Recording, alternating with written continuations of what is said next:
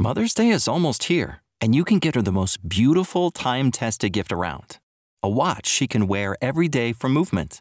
Whether mom's into classic dress watches, rare and refined ceramics, or tried and true bestsellers, Movement has something she'll love. And right now you can save big on the best Mother's Day gift ever with up to 50% off site-wide during Movement's Mother's Day sale at mvmt.com. Again, that's up to 50% off at mvmt.com. Hey everyone, and welcome back to Big Mad True Crime, where we get big mad over true crime. I'm your host, Heather Ashley, and in last week's episode, we went over part 2 of missing Jessica VanZant Dietzel. We've gone over all the days leading up to her disappearance, who she was seen with, and where she was.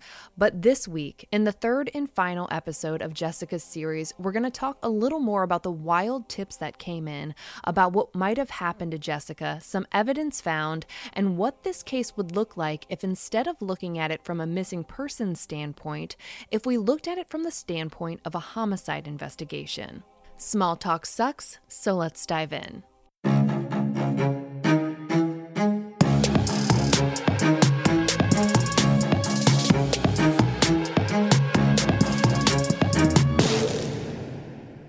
Okay, so if you think this case has a lot of moving parts, you are 100% correct.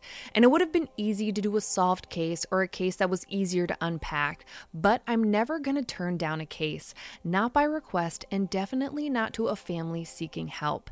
And as hard as it can be to keep up with all the players in this particular case, it has been an even wilder ride for her mother and Leah, who have been spearheading this investigation, honestly more proactively than the police if you ask me. Once the freezer theory started taking off, it snowballed, and I mean it tumbleweeded. This theory left Albany, went through Lee County, and went as far as Baker County. A tip came in from Baker County from a pretty reliable source that Jessica had overdosed on Pick Avenue at Mr. Pick's house. Yes, I threw in another pseudonym. The source said that Jessica overdosed, was put into a deep freezer in the shed in that backyard, and eventually that freezer was reportedly taken to a local landfill. When Christina and Leah got this tip, they hopped in the car and headed to one of the 2 landfills in the area and called Albany's 911 dispatch and were told that someone would respond. They were also told that they should call one of the investigators on Jessica's case, so Christina called the investigator, but he was apparently busy and told her that he'd call her back. Mind you, this is a woman whose daughter is missing. Everyone has been talking about how she was put into a freezer, and now we have a physical place where that freezer containing her daughter might be, and she might get there before the police do. Spoiler alert, she does. Christina and Leah get to the landfill and no one is there. No officer has responded and the investigator has not called her back. Christina is just standing in front of a locked gate containing mountains of trash that she has to worry about her daughter's body being in, and no one is there. Christina and Leah stand at the gate waiting and decide to call 911 again. There's actually a recording of this call that I'll put in Jessica's highlight at the top of my Instagram at @TheHeatherAshley. But fair warning, it's gut-wrenching. It's listening to a distraught and helpless mother trying to find her missing and reportedly deceased daughter in a landfill. The second 911 call went the same way the first one did. They said someone would come out, but no one ever did. At least not that day. Christina and Leah honestly contemplated cutting the lock and searching that landfill themselves, but instead, they knew that there was another landfill nearby that wasn't in use anymore. It could be easier to get a freezer in unnoticed, and they knew that they could easily get in and search themselves, so they headed over to that one. When they got there, they searched that second landfill for 2 or 3 hours until it got dark. They didn't find Jessica, and they still hadn't heard from the investigator, so they had no other choice but to go home for the night. Christina was shattered. Leah says that she'd never seen her more upset than that day, and rightfully so. Jessica's mother was just expected to go to sleep that night after searching through a landfill for the child she birthed without any police assistance. The following day, Leah woke up and called Baker County 911 where the tip came from, and the dispatcher had an investigator call her. That investigator knew about the tip from the day before and was blown away that 0 police officers had come to assist. He knew how credible this source was, so he called Albany PD and submitted the tip himself. That worked.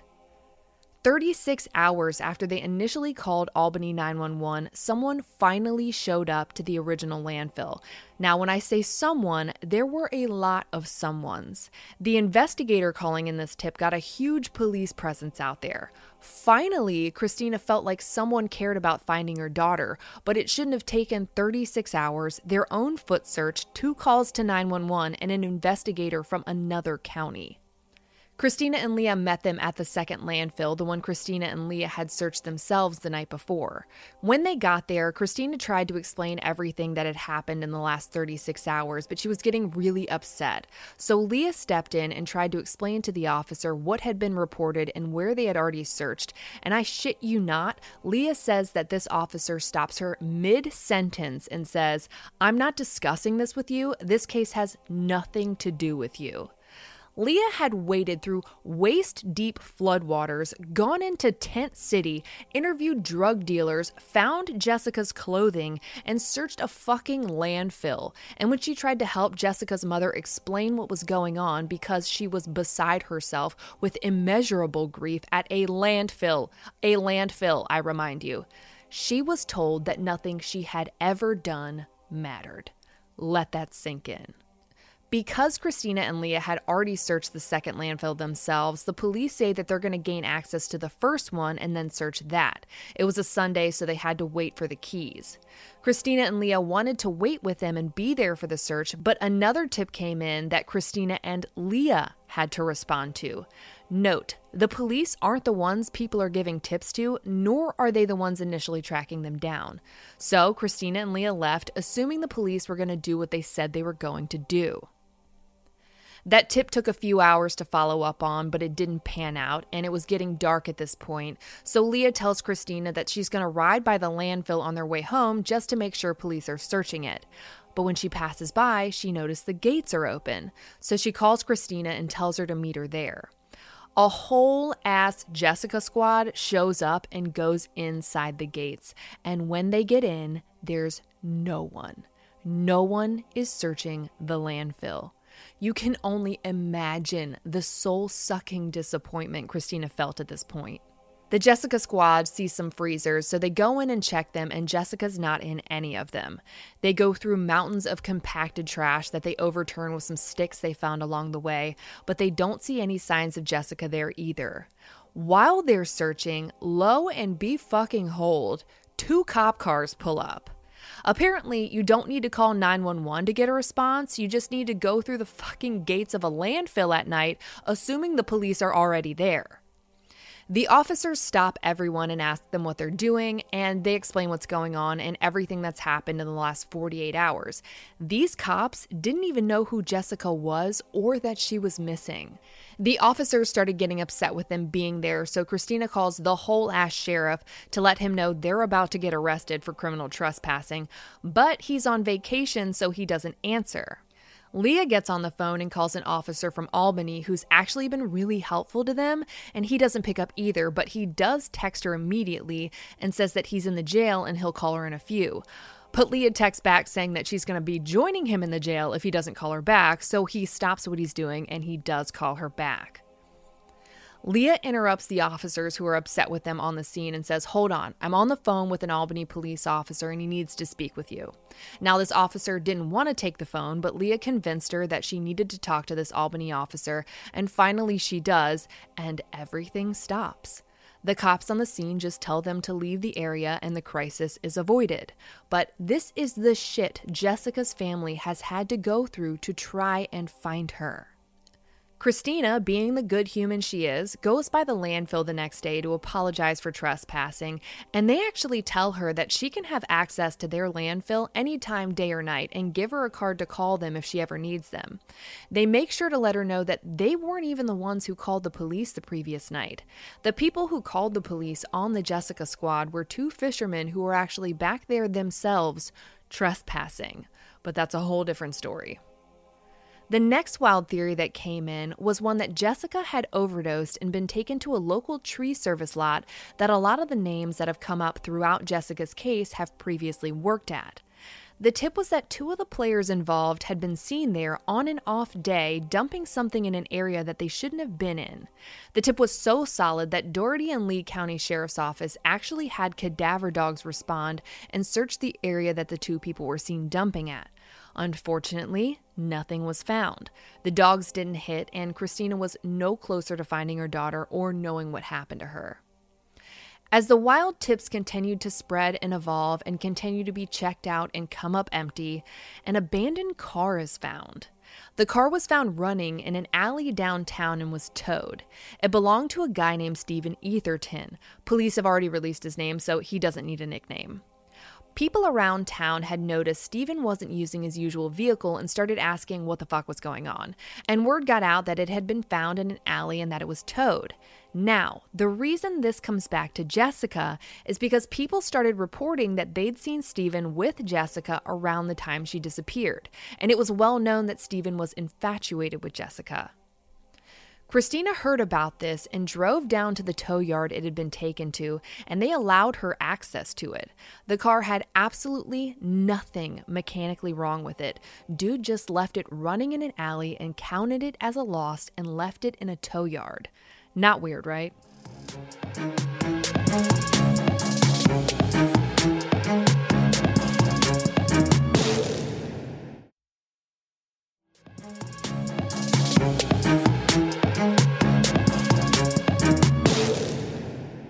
So anyways, Christina opens the car and it's full of normal junk, but she's doing a thorough ass search. And in the glove compartment, she found a piece of mail that hadn't been opened yet. It was addressed to her missing daughter, Jessica. It was her Cash App card.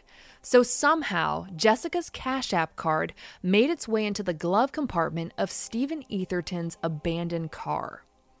A few days after Jessica's mother tracked down Stephen's car and found that piece of mail addressed to her daughter, she says she got a call from the police department. They wanted to know where the car was so that they could look through it themselves.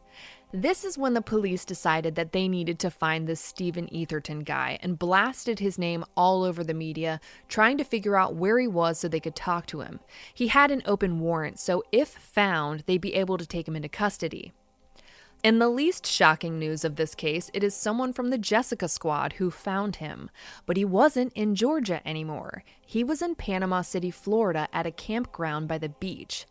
They let the PCB police know and they came out to talk to him, but the warrant he had in Georgia wasn't extraditable and they didn't find anything on him that they could arrest him for, so he was just kind of a sitting duck so long as he was in Florida. But old habits die hard, and Stephen was in jail in Florida before long, and because he was in custody, Dougherty and Lee County were able to get in and question him. As this case goes, unfortunately, Stephen didn't give them anything. They left the meeting with him no closer than they've been before to knowing what happened to Jessica or where she might be. Up until this point, we've been looking at this case from a missing person standpoint, but when you physically talk to everyone who's been doing the footwork in Jessica's case, they understand that Jessica might not just be a missing person, that it's possible that she's been murdered, and that they've actually been working a homicide investigation that just doesn't have a body yet. When we look into missing persons, we look at their circle of friends, the people they talk to most, and the places they're seen at most frequently. We look into the days leading up to the last time they were heard from, and we see where we can go from there. And we've done that with Jessica, but I think it's important to explore the possibility that she might have been murdered.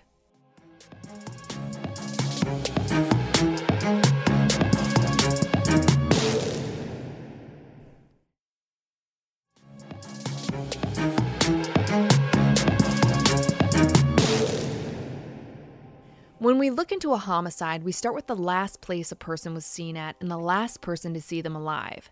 That would have had to have been at the Deep South Motel based on her own communications with Messenger Guy. There have been a million wild theories about Pick Avenue, a freezer, the river, etc., but the bottom line is that the last place we know Jessica was ever seen alive was at the Deep South Motel, and that she was using Phone Guy's phone. And no matter what crazy theory I've been presented, and trust me, you've only gotten a few of the probably 100 or more, I cannot get past where she was last seen and who may have been with her when she was there. We can talk about where her clothes were found, but she never stayed in one place long. We can talk about Tent City and everyone's seedy past and the notes left in the days prior to her going missing. But Jessica was alive on the 18th, and that matters. Knowing that that motel was the last place she was at, you'd want to go there and get a list of everyone who stayed there on the night of the 17th. I personally asked that motel if they keep these records and was told that they do. In fact, because of situations like this, in most places it's required that you actually provide a copy of your ID when you book your room. This motel isn't like a Hilton. For every person with a room booked, there's a good chance there was at least one or two other people in and out of that room throughout the night. Going through the text messages of those involved in this case, it's clear that they motel hopped a lot, and there were at least 2 or 3 people on average staying in one room at a time, and then endless guests throughout the day and night, whether they were hanging out, doing drugs, or other activities. So you'd want to compile a list of names who had rooms booked the night of the 18th and start calling people to the station. Once they're there, ask them about everyone who came into their room the night of the 17th and the morning of the 18th, and ask if anyone else stayed the night. When you get those answers, add all those people to the list of persons to talk to about Jessica's disappearance. Once you get that full list down, you talk to every single one of them and show them a picture of Jessica and see who reported seeing her. For those who did, what time of night did you see her? Who did you see her with? What rooms did you see her go into? How was her demeanor? Did she seem happy? Was she upset? Did you overhear her say anything? While you're doing that, you're also going to want to be pulling security footage from the motel from the night of the 17th and the morning of the 18th and seeing if you can spot Jessica anywhere on it. If you do, which rooms did she go into and who did you see her with? Compare that to the list of people you've already compiled and compare that to any statements you've already been given. Was she caught on CCTV footage with people who denied seeing her? Is there anyone you saw her with that wasn't already on your list of people to question? If so, can any of the people you've already questioned identify the unidentified persons with Jessica? From what I've been told by multiple parties who investigated Jessica's case, at the time she went missing, there were either no cameras at the Deep South Motel or they were told there were no cameras. When I called, and mind you, it's been 10 months now, I was told that there were cameras at the front desk and facing the parking lot. Now, those are angles I specifically asked about. If there are more, I don't know. This hotel has since changed its name, and I can only imagine why. But when I did make contact with the front desk, while they were eager to answer my questions about the security cameras, they seemed more eager to figure out when I'd be staying there. I believe their exact words after I thanked them for their help were, "So when are you coming?"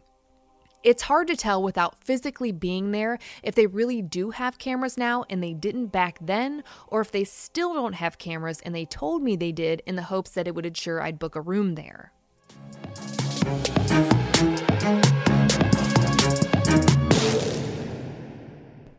Say goodbye to your credit card rewards. Greedy corporate mega stores, led by Walmart and Target, are pushing for a law in Congress to take away your hard-earned cash back and travel points to line their pockets. The Durbin-Marshall credit card bill would enact harmful credit card routing mandates that would end credit card rewards as we know it. If you love your credit card rewards, tell your lawmakers, hands off my rewards. Tell them to oppose the Durbin-Marshall credit card bill.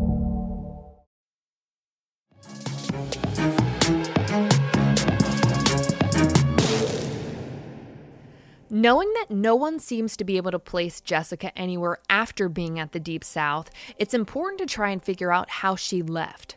Whether she was alive or not when she left, she didn't vanish into thin air. She had to have left in some way, shape, or form. So next, you want to look into the vehicles that would have left the Deep South Motel the night of the 17th or the morning of the 18th. If the Deep South doesn't have cameras, that's okay because businesses on either side do. I checked. So, see which vehicles pass those cameras in the time frame of Jessica going missing. Sure, it might be tedious, but this is a human being we're talking about. Going through a monotonous amount of cars to narrow down where Jessica went and who she went with is worth the time. And frankly, it probably takes less time than not doing that and chasing your tail trying to figure out what the hell else to do to figure out where she went. This was a motel in the middle of the night involving a close-knit drug community where everyone knows everyone, and we already know whose phone she was using. Match phone guy up with a room number or however many room numbers, and boom, you have your first scenes to process. Are any of Jessica's belongings there? Is this a situation where everything she owned was left behind, or is this a situation where we know she was there, but there's no trace of her? Both scenarios open up a lot of questions. We know that her duffel bag, purse, and tennis shoes have never been found, at least as far as her mother and Leah know, and frankly, they've been made aware of a lot that cannot be publicly shared. So again, we know Jessica was there, but most of her stuff is still unaccounted for. Did she take it with her and leave with someone to go to a second location, possibly their house? Or did something happen at the motel and someone made sure that no one would find a single trace of her there, knowing that other people might have seen them together the night before? We just so happen to know she used phone guy's phone at the Deep South that night. Could a defense attorney say that he lost his phone? Sure. Could a defense attorney argue that she stole his phone? Sure.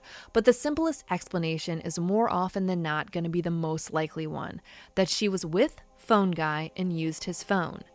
If that's the case, that means that she would have had to have given the phone back to phone guy, which would then make him the last person we know of that ever saw Jessica alive. As of yet, no one has been able to report seeing her after she sent those last messages after midnight on the 18th. The problem with phone guy is that after police made contact with him, he hired an attorney. Detective Alliday with the Lee County Sheriff's Department actually described him to Crime Online as very uncooperative. Exigent circumstances surrounding a missing persons investigation can be enough for a department to get pings for a specific phone, but we haven't heard about them going on pinging sprees. The only phone we've heard about them pinging in relation to Jessica's disappearance is phone guys. But as far as the public knows, police haven't found anything at those ping locations leading them to Jessica. Someone who lives near phone guy happened to be driving by his house one day after Jessica was reported missing and told their friend that there had been police all over his place going through everything. So when it comes to phone guy, it sounds like a lot might be being kept close to the vest, and I don't think we even know the tip of the iceberg. He's never been publicly named, but people who know him have had things to say, for and against him, and one comment was kind of both. A local in the community who knew phone guy said that they were on the fence because they knew him really well and couldn't see that from him. However, later in the conversation added that they didn't think he would have, but if he did do this, then he would make sure Jessica would never be found. Whatever the case may be, there is a mother out there who just spent her first Christmas not knowing if her daughter is even still alive. And there's a daughter out there still wondering where mommy is and why she didn't call on her birthday or Christmas this year. Jessica did live a high-risk lifestyle, there's no denying that, but her struggle with addiction and the worst moments of her life don't negate everything else wonderful about her. Her addiction doesn't change the fact that she was a kind and generous person who'd give you the shirt off her back if you complimented her on it. It doesn't negate the fact that her biggest dreams were once to be a star on American Idol. Being an addict doesn't diminish a person's worth. It doesn't make it less tragic when they go missing, and it doesn't make them less important to save. They too deserve a voice, and they too deserve justice. With everything you now know about Jessica's disappearance and everything you know about how we'd look into this if her case were a homicide investigation, what do you think we're looking at here? Do you think Jessica is still alive and missing, or do you think she was killed early that morning on the 18th? With that decision, who do you think needs to be looked into further? Share your thoughts with me on my Instagram or the Big Mad True Crime Facebook page or group. Now, before we wrap things up, I did want to add that since the original episode aired, all investigating parties did have a collective meeting about Jessica's case, and it sounds like it was really eye-opening and productive. So this case is going in the right direction. For all photos and maps pertaining to this case, check out Jessica's highlight at the top of my Instagram profile at @TheHeatherAshley, and join me there tonight at 9 p.m. Eastern, where you go live with me and we talk about the twists and turns that are this case. Special thank you to Jessica's mom, Christina, and to Leah for allowing me to dive into their daughter's case with them. Even though this was the last episode of Jessica's series until there's an update, the Big Mad True Crime family is in this case for the long haul. If you like your podcast ad-free, head over to our Patreon at patreon.com/BigMadTrueCrime, or for just $1 a month, your episodes are totally ad-free. If you need more episodes in your life, for just $5 a month, you get a bonus episode on the first Monday of every month. All your episodes are ad-free, and you'll also receive a forever discount code for all Big Mad True Crime merch. And of course, anytime you sign up, you get instant access to all previous bonus episodes. I'll be bringing you a brand new case a week from today, and I cannot wait. But until then, we out.